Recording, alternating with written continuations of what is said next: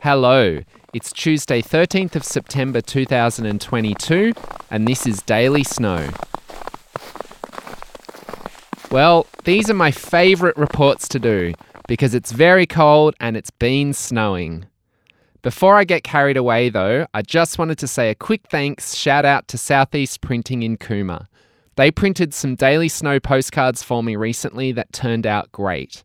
Pete and Dale were also helpful, so thank you.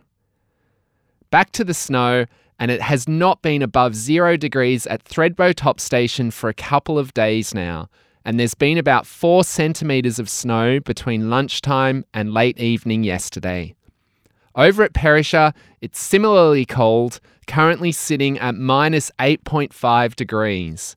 There's also been a few centimetres of snow through to last night, with it being a little wet down the bottom for a moment around lunchtime yesterday. Things are generally looking good right now, considering we're in mid-September.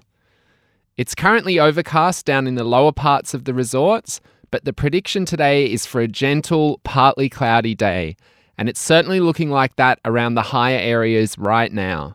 The winds should only get up to a moderate breeze at worst, and Charlotte Pass is looking at a top of 3 degrees, Perisher Valley also 3, and Thredbo Top Station 1 degree. I explained a week or two ago how these temps work, by the way. Remember that the Thredbo prediction is at the top of the resort, which is max 1 degree today, and the Perisher temp is down the bottom of the resort, which is 3 degrees today.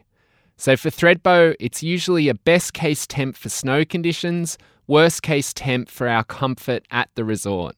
In Perisher, it's kind of the opposite, a worst case temp for snow conditions and best case temp for how chill we will feel. Added to this, Charlotte Pass's predictions are a general estimation, as the Bureau of Meteorology doesn't have a weather station there.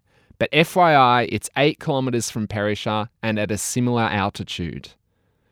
Anyway, whilst there is new snow, it hasn't snowed since late evening, so the roads should be okay. Just watch out for icy sections as it's cold up there. Snow chains aren't currently required, but keep them handy.